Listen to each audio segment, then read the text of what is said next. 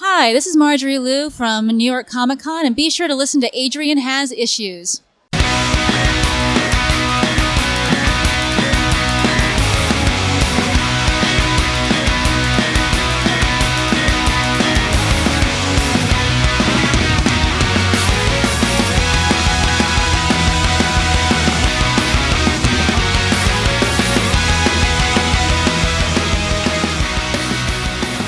Hey everybody, welcome to Adrian Has Issues, a conversational podcast celebrating the culture of creativity.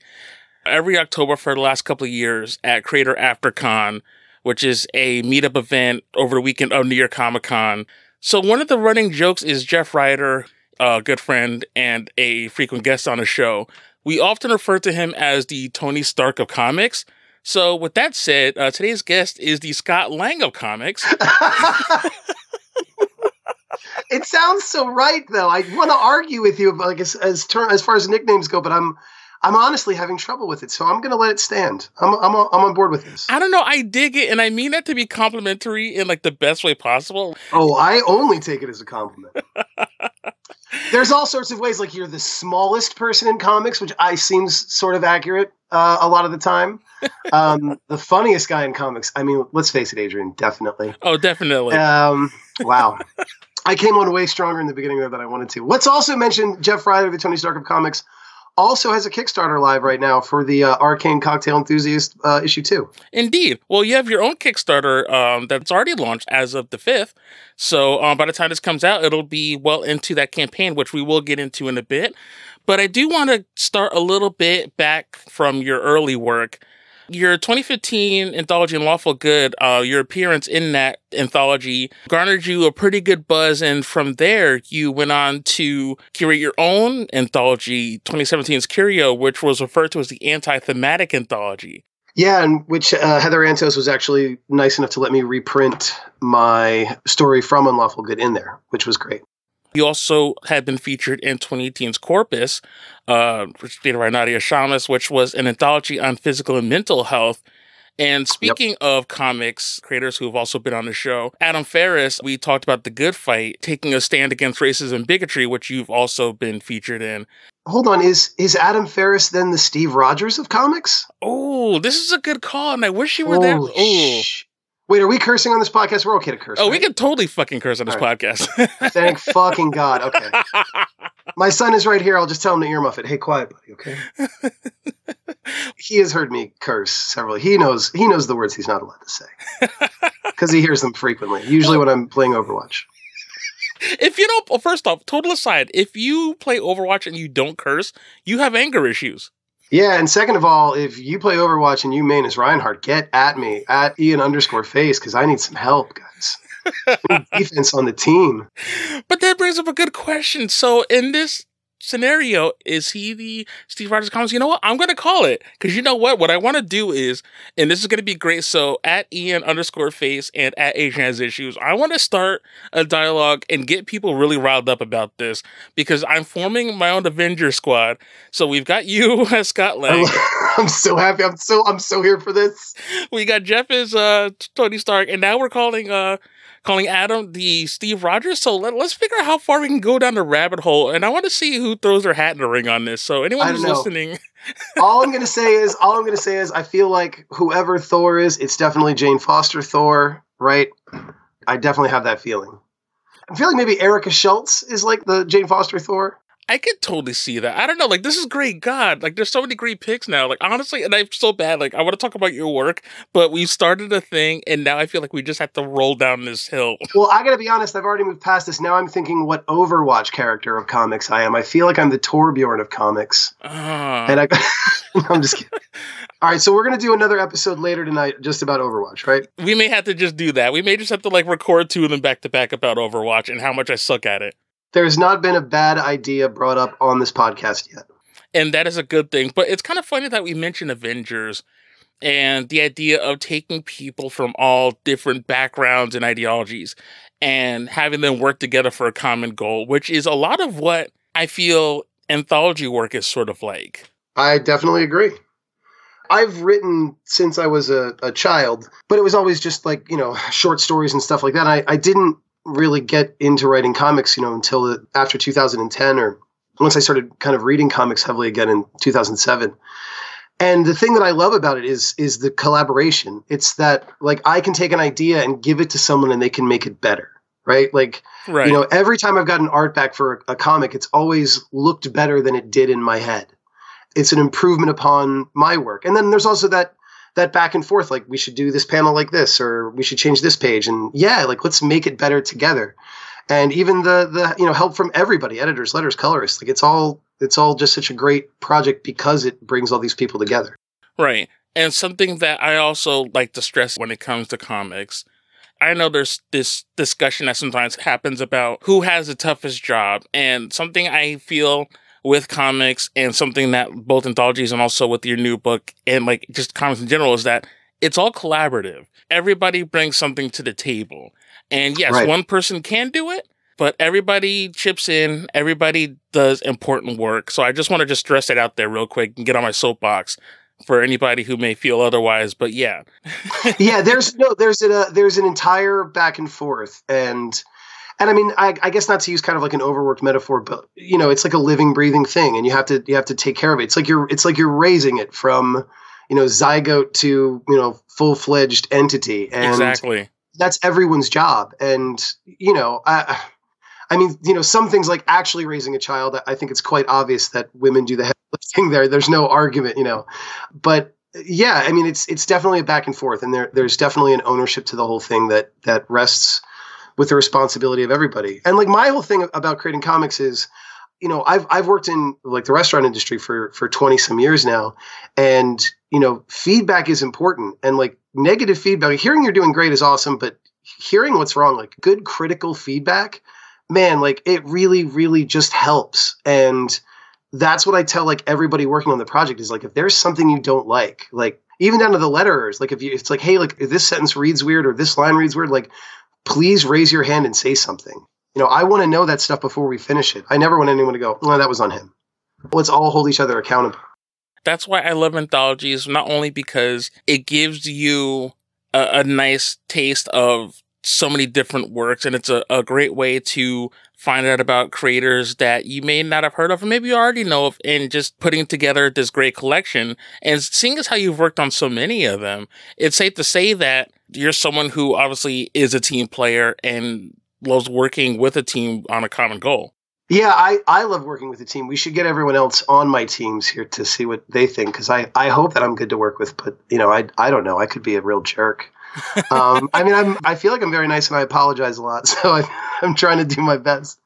I want to make the best book possible. I want to make the best short story possible, and I've done very well by listening to people who know more than me. And it's like, if the artist wants to tell me that something doesn't look right, like, I'm going to trust him, because I'm going to trust that he knows more about how things should look than I do. And same thing for the colorist and the letterer, and I feel like it's worked so far. And matter of fact, I know this was last year Comic-Con where you had a teaser up for your comic Tomb of the White Horse. So yeah, so the interesting story is so what happened with Tomb of the White Horse, because I'm sure I probably gave you a copy probably last year. Yeah, I'm actually looking at it like right now. That team has changed. So initially, when I had written the script and I had given it to a friend that does my edits by the name of Tony Keaton, who is like an incredible. He's like a film guy and a writer guy, and he's great. Follow him on Twitter at Wolves of Summer, by the way.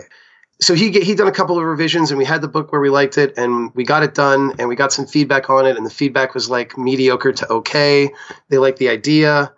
And then I happened upon an opportunity where Danny Lore was actually able to do a script edit for me, and just kind of, took a great idea and a mediocre book kind of into like outer space. And so we ended up changing the whole script, which involved changing all of the page art. And so we figured, since we were scrapping everything except the front cover, which is done by the lovely Kim Mayette. Anyway, she's amazing. So we scrapped everything except the cover art. Even the font on the cover we got rid of. So we just decided that it was good for a fresh start. So we picked up Zach and Leslie. And so all of those pages in that book are gone.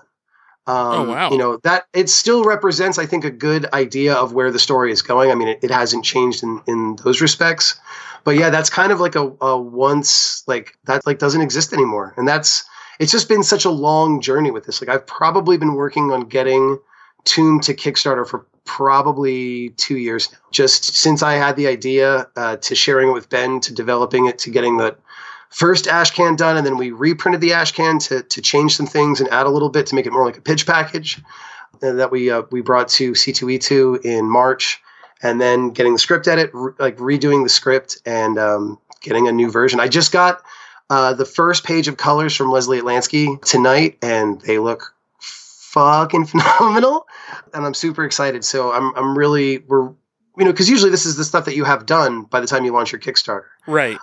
We're starting right now, and getting this stuff out so people can see it and generate a little bit more interest is key.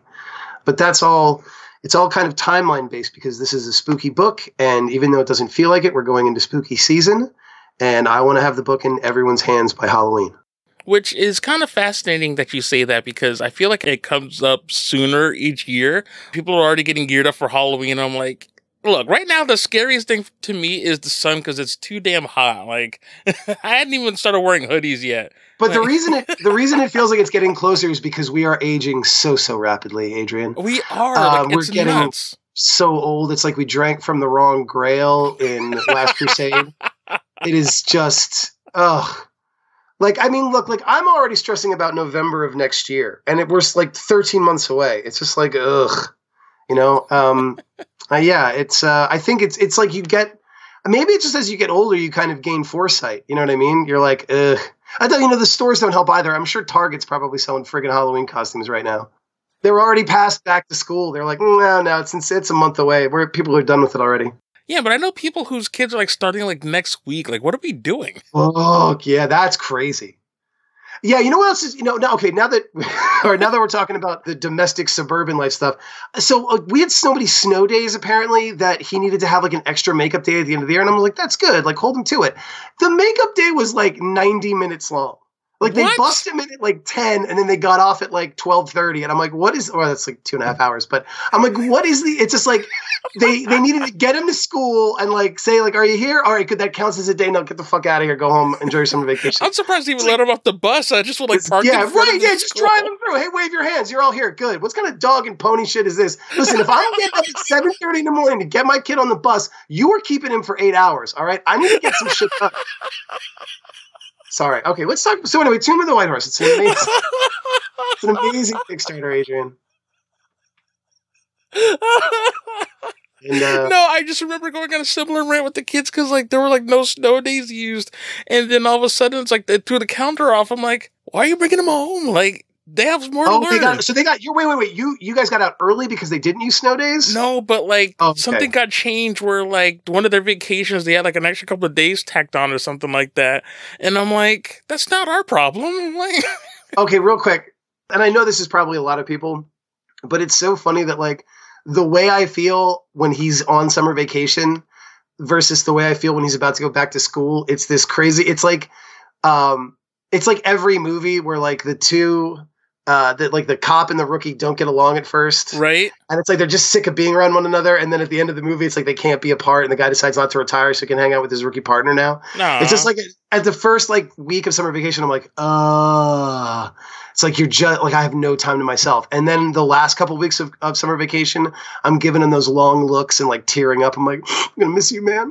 This will always just be the relationship as long as they're in school, probably long into college at this point. Yeah, but it's so nice to not have to do homework. Oh, yeah, absolutely. I mean, help him do his homework. I don't do his homework.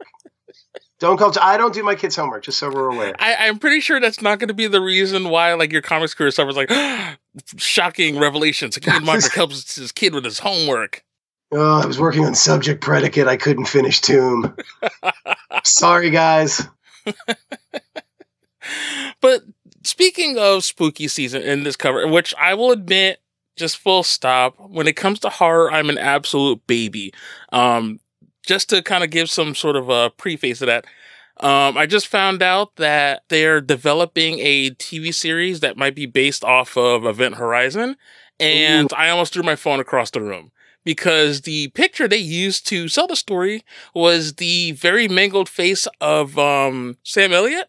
Or Sam Neill. No, Sam Neill, rather. Sam Neill, That's thank you. right. That's right. And I almost just threw my phone in the toilet and tried to flush it. I'm like, nope, don't need that. So, but at the same time, I love that movie, and I'm very excited. then you're gonna hate this book, man. Or I'm gonna love it. That's the point. Yeah, no, I hope you'll love it. There were so many things that I set out that like I wanted to do. I mean, there's so many things in horror that I like, and there are so many. I always feel like, you know, tropes is such a bad word. There's so like it's like negative connotations to it. But there's so many horror themes, let's say, that I want to explore with this series, and that I want to do in the 4 issues. And I feel like I nailed some of it. And a lot of that I feel is paying homage. You know what I mean? And I'm not paying homage to specific things, but I am paying homage to like specific feelings, right? Like I've for some reason had this conversation a lot in the past couple of weeks, but like top 5 favorite movies.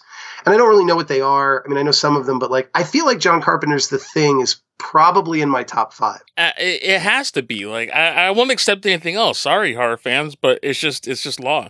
And I don't mean just top 5 horror movies. I'm honestly like top 5 of all time. Okay. I absolutely love that film. I've seen it, 25, 30 times.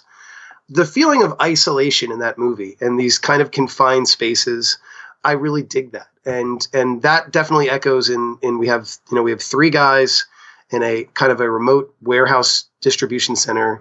And there's an unexpected blizzard that's coming in, and these guys work the night shift. And just that kind of like, hey, like we're alone. There's no one around for miles, and there's no help coming if we need it. And there's no way to leave if we want to leave. And I know that this is, kind of basic scene setting for a, for horror movies. But, I don't know. To me, it was like I really wanted to kind of encapsulate that feeling. And what was great was some of the people we're working with. There's a gentleman by the name of Ahmad Rafat who's doing a print for us at one of our reward levels. I love Ahmad's art. And yeah. I'm super stoked. I want to get into all of that too, because there's so many great people helping out with this besides the actual team. But his print is almost kind of Thing inspired, I would say, in a way.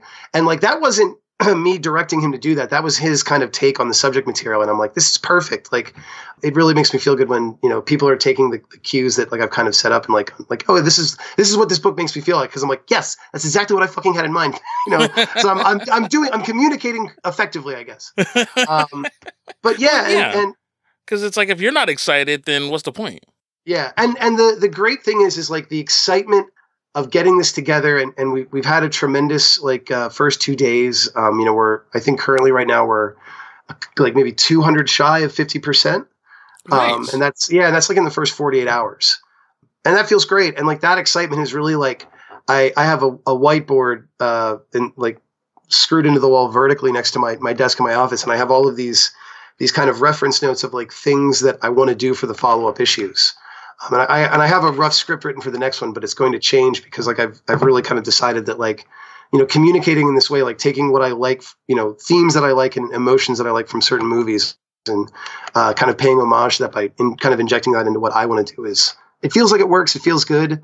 And I'm going to keep doing it until someone tells me to stop. Well, stop. Well, don't actually until stop. The Lord tells me to stop. No, I don't. Doesn't work like that at all. But yeah, I come to realize now that you're talking about The Thing, and to me, with horror, it's a complicated relationship because as much as I'm like easily terrified, I am not big when it comes to like, let's say, jump scares. Those like my anxiety cannot handle it. But when it comes to like, to me, what I feel like is good horror is something that sets a mood, like something that's just very tense where the crux of the story hasn't even kicked off yet, but you're already in that place, which is what, when you mention The Thing, does perfectly is like, from the moment that movie starts, you're already just in the shit, so to speak. Like, you're already just in it. So by the time once like the real shit kicks off, at that point, it's like, look, I'm already scared. So you're just cranking it up, but the real terror is basic existence. The whole, and I mean, obviously that's part of John Carpenter's score and stuff like that. He does such a setting of a scene so well. But in reference to jump scares and stuff like that, yeah, like there's probably equally an amount of terror tropes or themes that like I hate. And there's lots of horror movies that I, let's say I find, completely appalling. And I'm not going to, call them out here. I don't want to inspire debate, but there's stuff that I was not trying to go for. And I think ultimately, right, like jump scares are cheap and easy. And a lot of times you can see them coming. Like if you've watched enough horror movies, like you kind of are getting ready for them, like before they happen. There's that fake out scare where it's like, there's a noise coming from the cabinet. She opens up the cabinet. Oh, and the cat's in the cabinet. And you're like, oh, thank God. But then the guy's hand comes through the window and shit like that. Right, exactly. Right, like that kind of stuff is just cheap. And I mean, ultimately, like, we're all adult humans. And it's like no one's going to watch a Friday the 13th movie and go home at night and think that Jason is waiting for them in their house. I mean... Oh, really? Like that's okay. Because I'm like, that's the thing about movies is like I know it's not real, but like having said that, like the best thing a horror movie can do is creep you out. Like it can leave you with questions unanswered, or it can make you think about like, like at the end of the thing, like, is Kurt Russell really an alien, and is he just waiting to fall asleep? All of this kind of stuff that and I mean a perfect example, of course, is The Shining. The Shining leaves you with more questions unanswered than answered, and that's what makes it so scary because it's the feeling that you take with you. Right, and it's like that fear of the unknown. Yeah, and that's, I think, what I struggled with the most, and that's what I hope I nailed with, the script for Tomb of the White Horse, is just that, like, I want to answer things, but I also don't want to answer things, and I want to leave some of that stuff, especially, like, what would happen after the end of the story, and I want people to leave with that, ooh, like that's creepy. Like you leave with that kind of clammy, uncomfortable feeling of like, oh, that's weird and dark and makes me wonder about what else would happen next. And I feel like that's the hardest balance to strike in a horror book, because it's like, when do you reveal stuff? How do you reveal stuff?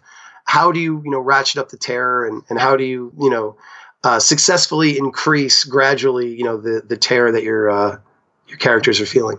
Right, which is why, like, in, looking over the sample art that you have on a Kickstarter page, and why Benjamin Philby's work is just astounding, and especially his work with the facial expressions, to me, what gets me excited is just how expressive they are. So that way, like, once they start experiencing these things, like, that sense of terror and foreboding will really come through in the artwork. Yeah, that's super important to me, man. It's one of those things where a lot of the notes I've got, about my scripts are to not overwork the panel and allow the writer to do a lot of that. And I feel that obviously has a lot to do with your relationship with your artist, right?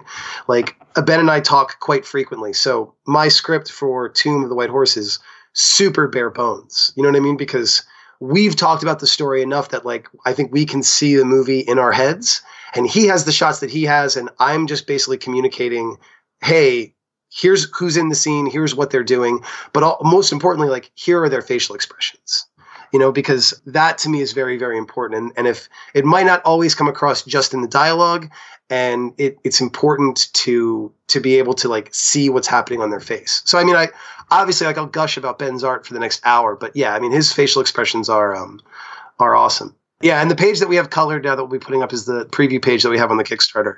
Because then I was also looking at Leslie Atlansky stuff, which I'm also a big fan of, and who's collaborated a lot with another friend of the show, Mario Candelaria, which, Mario, if you're listening, what up? Hey, Mario! By the way, check out Mario's. Mario just posted a comedy short that he wrote, or helped write, I guess, on YouTube. Oh, I was just watching that. It was hysterical. It's really well done, and I think a big thing with comedy is editing, and I thought the editing was done really, really well. It was really well paced, where I had enough questions, and the payoff came just at, like, the perfect moment. Mm-hmm. Yeah, I was a big fan. Yeah, Mario's a great writer. Which I almost want to feel like, now that we mentioned Mario, I was like, shoot, now I'm thinking more Avengers.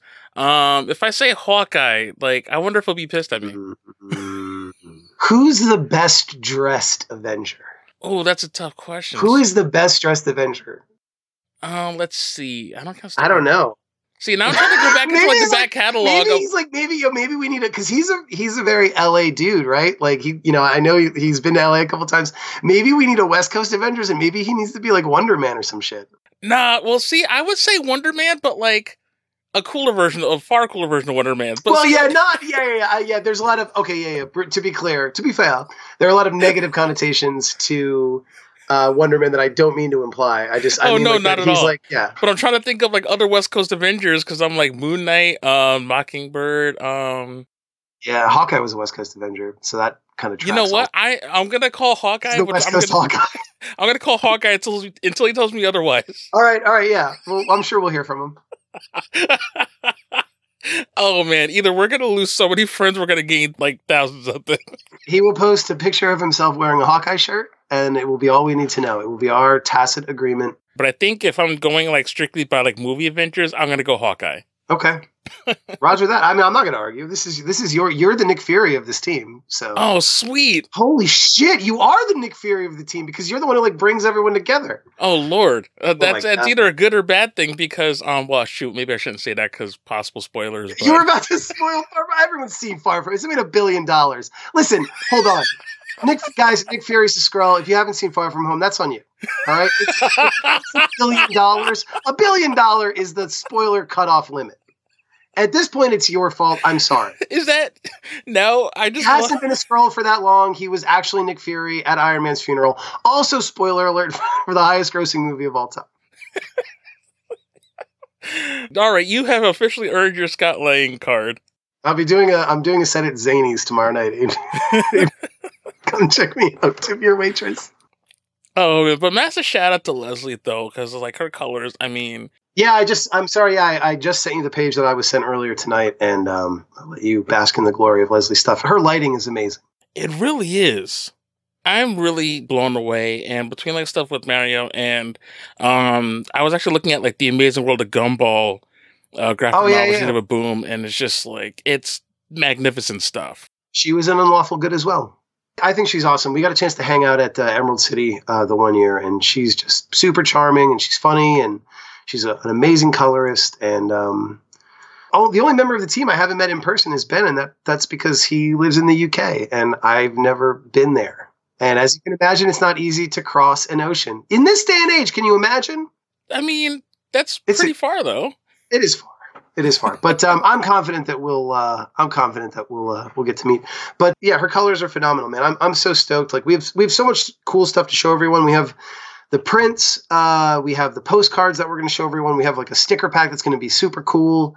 There's one sticker in particular that like kind of doesn't really give anything away, but it's very. My whole thing with the stickers is I want it to be stuff that's not super specific to the story. Right. Stuff that would be cool as a sticker, but it's not like, hey, what's that sticker? Oh, you have to, there's this indie comic that I have, and it's, it's just like a cool, like it looks cool visually by itself. So that was like a big thing for us. So we have all that really like cool shit to show everybody, and I'm super stoked about it. And that's also, we're trying to release this stuff gradually as the Kickstarter progresses to like maintain that level of excitement, because I'm sure, as you know, or people have told you, those middle 2 weeks can be a wasteland. Yeah, and that's always tough with Kickstarters. I mean, granted, I don't have to tell you that. I'm more saying that for the folks at home. And anybody who's launched one, again, talking about anxiety, I don't know how you do it because that's a month-long process. It's a roller coaster of emotions. It's a lot of up and down, and oh my God, we did so great today, and I thought we'd do better today, and we're definitely going to make it now, and are we going to make it, and so on and so forth. I'm really excited because we have some awesome stretch goals planned out that I'm not going to mention here, but I mean, obviously we'll talk about it because they haven't been solidified, but there's some really, really cool stuff. The first stretch goal I think we're pretty good with. The second one we're still working on, but like they are going to be freaking awesome. I'm so stoked. Rounding out your team is Zach Som, I got to get Zach on the show.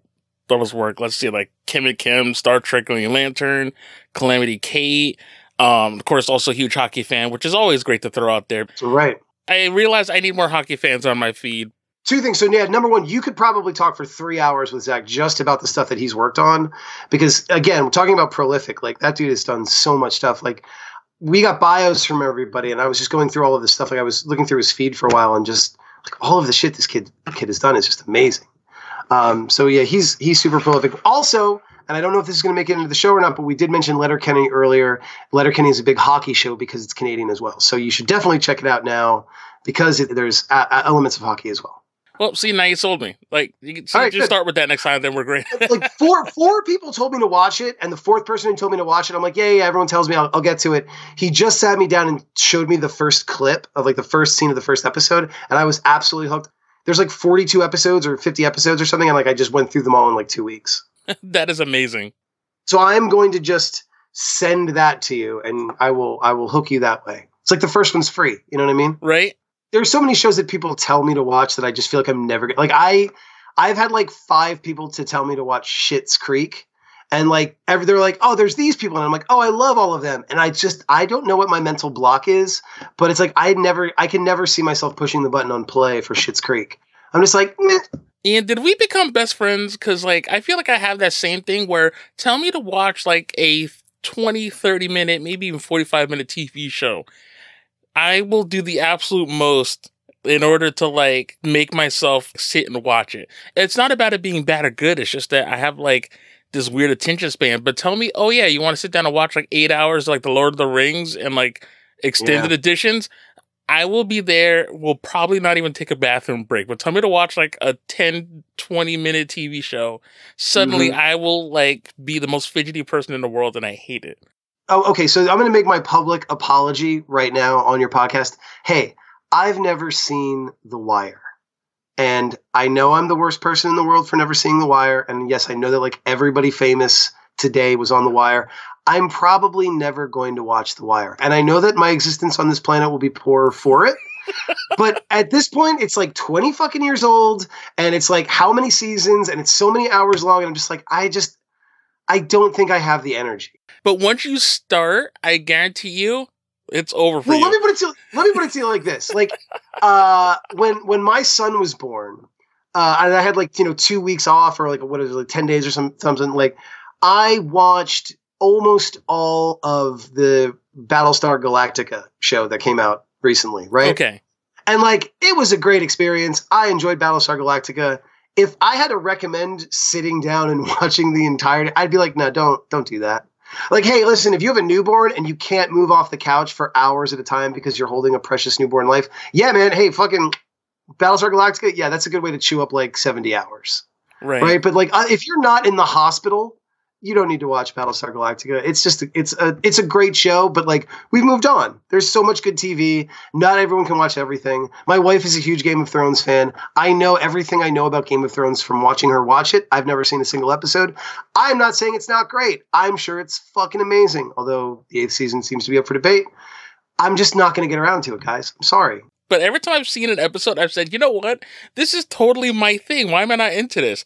But then when I'm not around someone who has it on, I'm like, wait, what? What's happening? Harry Potter's a perfect example. I'm sure Harry Potter's amazing. I don't know my Horcrux from a Gryffindor? Like, that's a terrible one. Is that a thing? Hold on.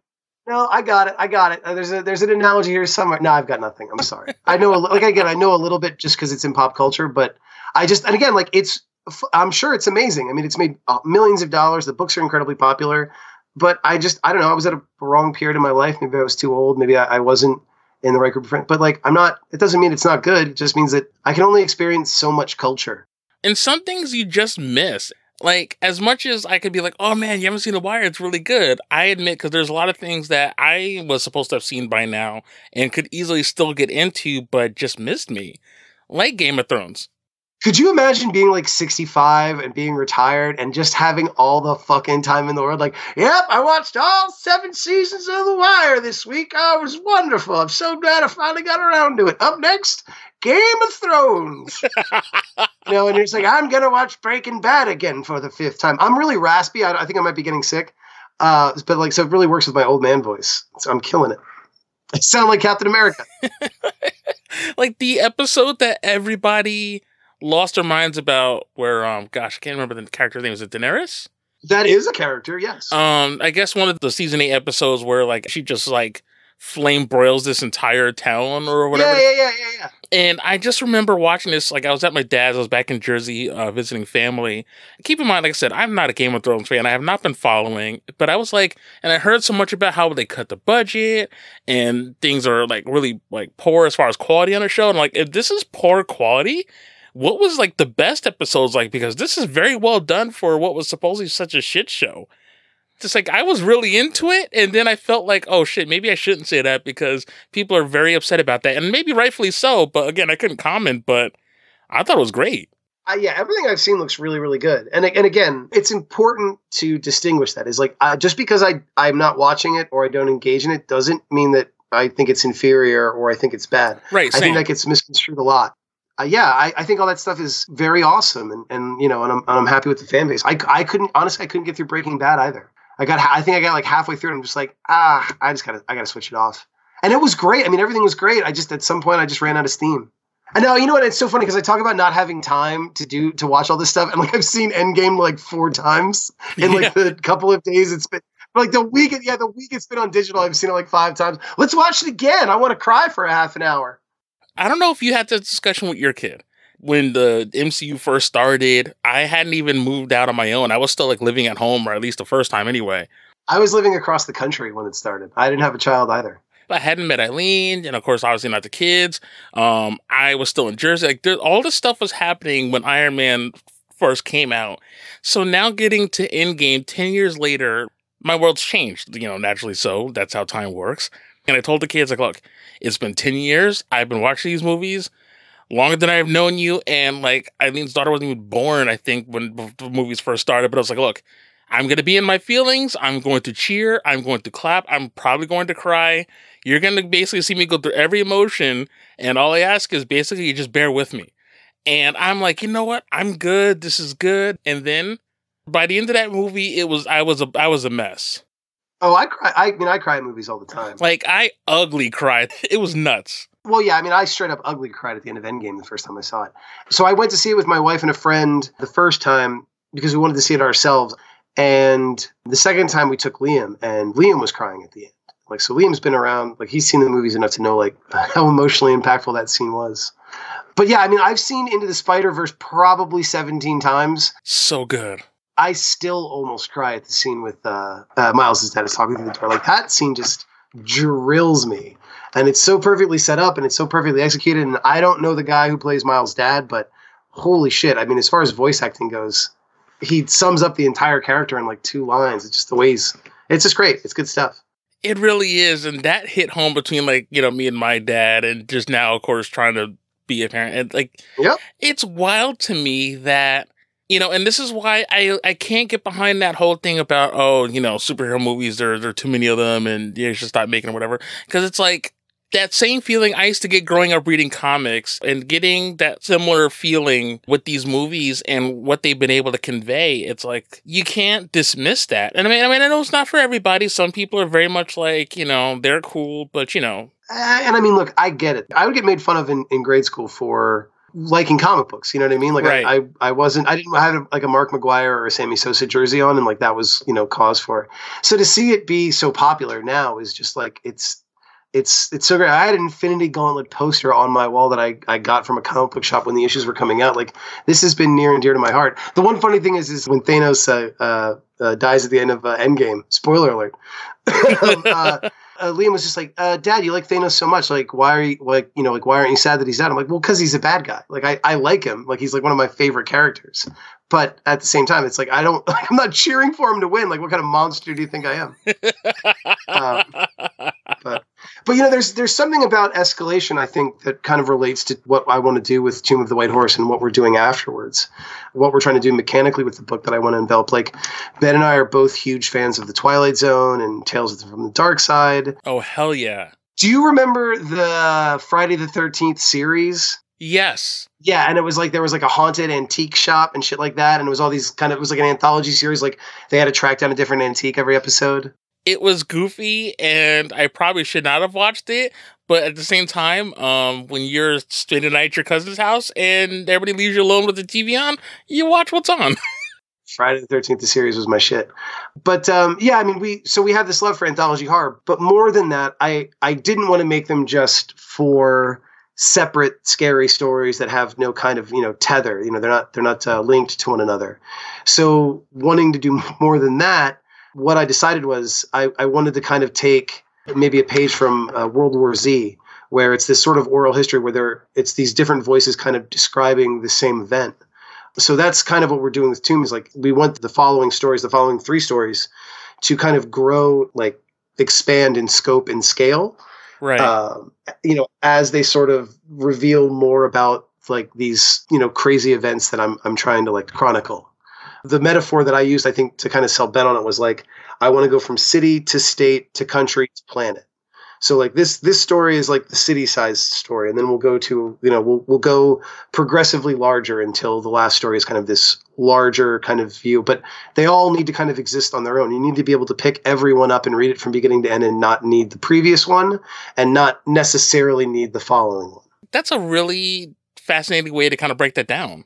Well, and again, and not to lean too heavy on the Thing analogy, but like this is a big earth-shattering event. Like it's this discovery of alien life, but it happens to like 5 or 6 guys in a very small contained area, this huge thing. So I think, again, like taking those themes, it's like I want something cataclysmic to happen, but I want it to happen to a small audience on a smaller scale. I want the reader to leave going like, hey, like what is beyond this? What is going to happen after these events happen? But right. Again, still having a beginning, middle, and end that is satisfying for the reader, where they don't feel like, I have to wait until the second volume gets kickstarted and comes out to know what happens next.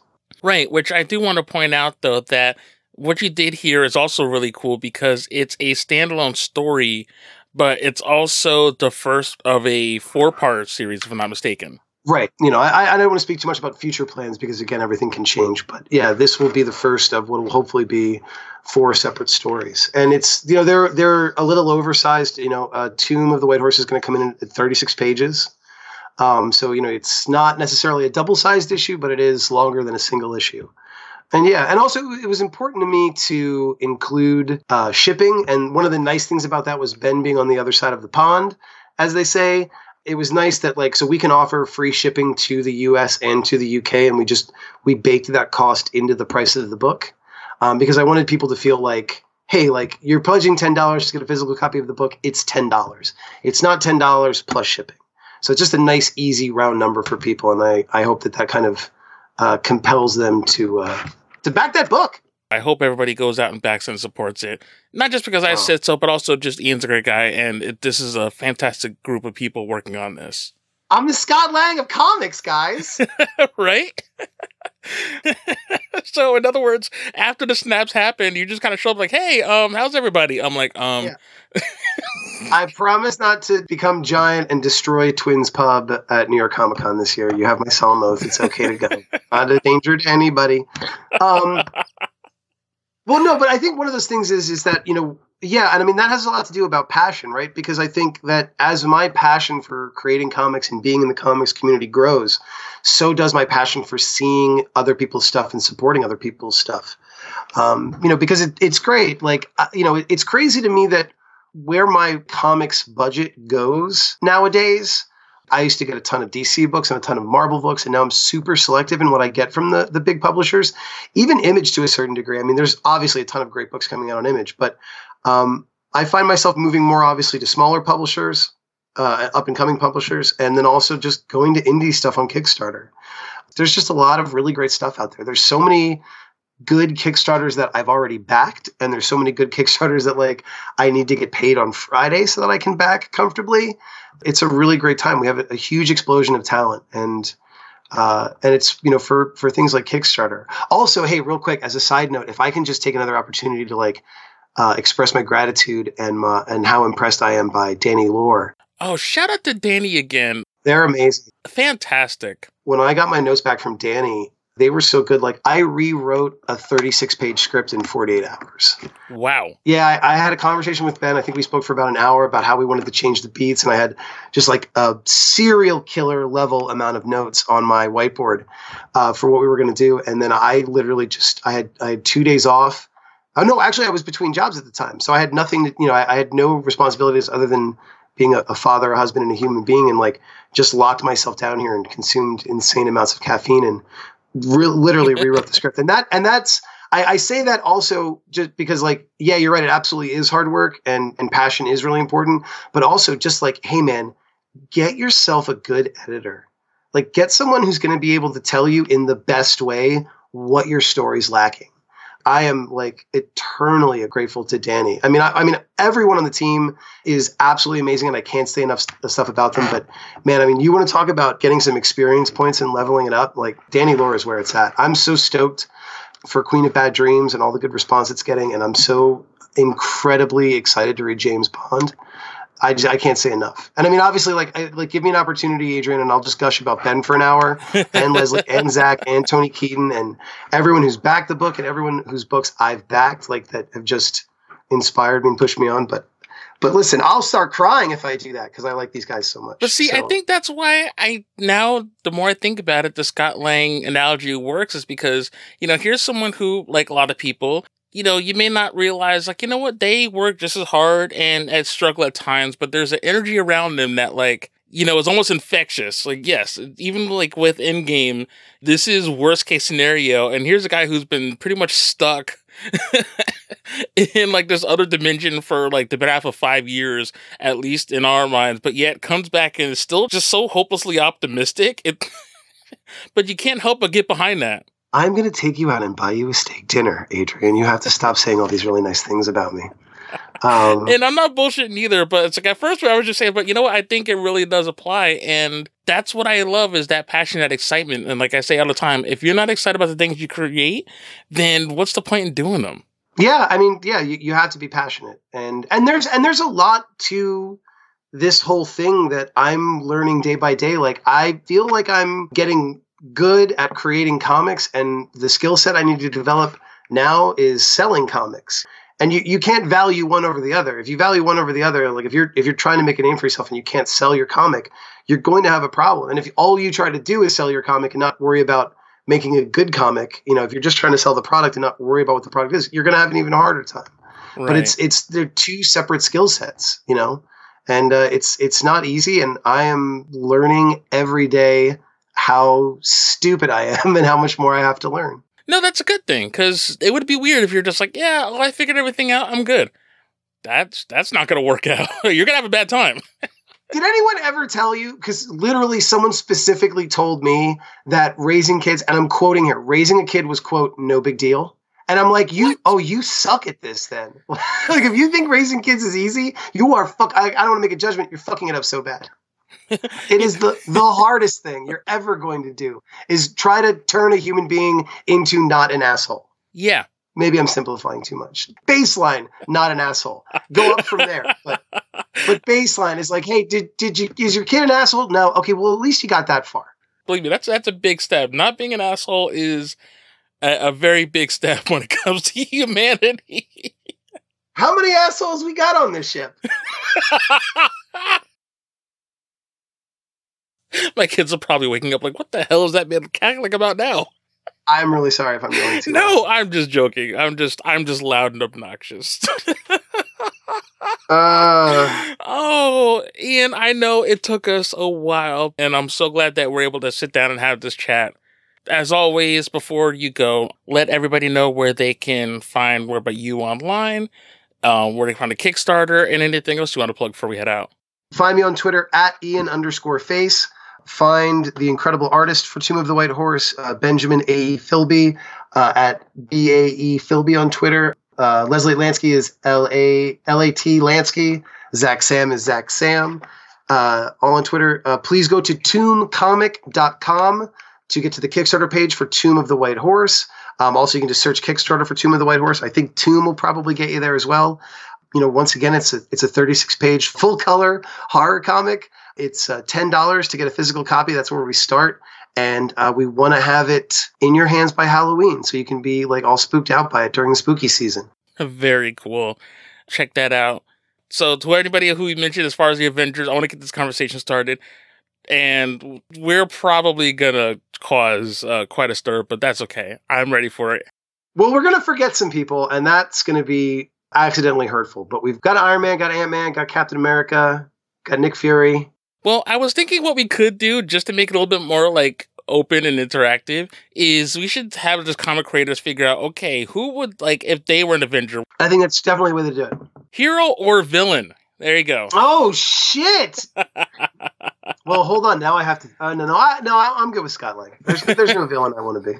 Sometimes maybe I feel like Kang the Conqueror. Not in terms of Conqueror. I just feel like I'm out of time. That was pretentious. No, that was badass. We're keeping that. I feel like I'm an old soul. I'll get the fuck out of here. Stop. I just feel like I'd be better in Victorian times. Oh, you mean with polio? Cool. Listen, just wear an ascot. Stop taking yourself so seriously. Thank you for listening to Adrian Has I know, Issues. I know. can't even end the show. Wait. Let me just say this. I feel like I'm a futurist. I feel like I'm always looking like how much cooler the future is going to be than what we have now. So maybe that's why I'm Kang. It's definitely not because I feel, what did I say? Out of time. Fuck that. That's easily the most pretentious thing I've ever said. Thanks for getting it down on recording and memorializing it for life. Own it. I thought that was pretty awesome. And I got to get a bunch of green and purple fabric now to make a costume for New York. I'm the Scott Lang of comics. There, I'm saying it. I'm cementing it. Good night, everybody. Bye.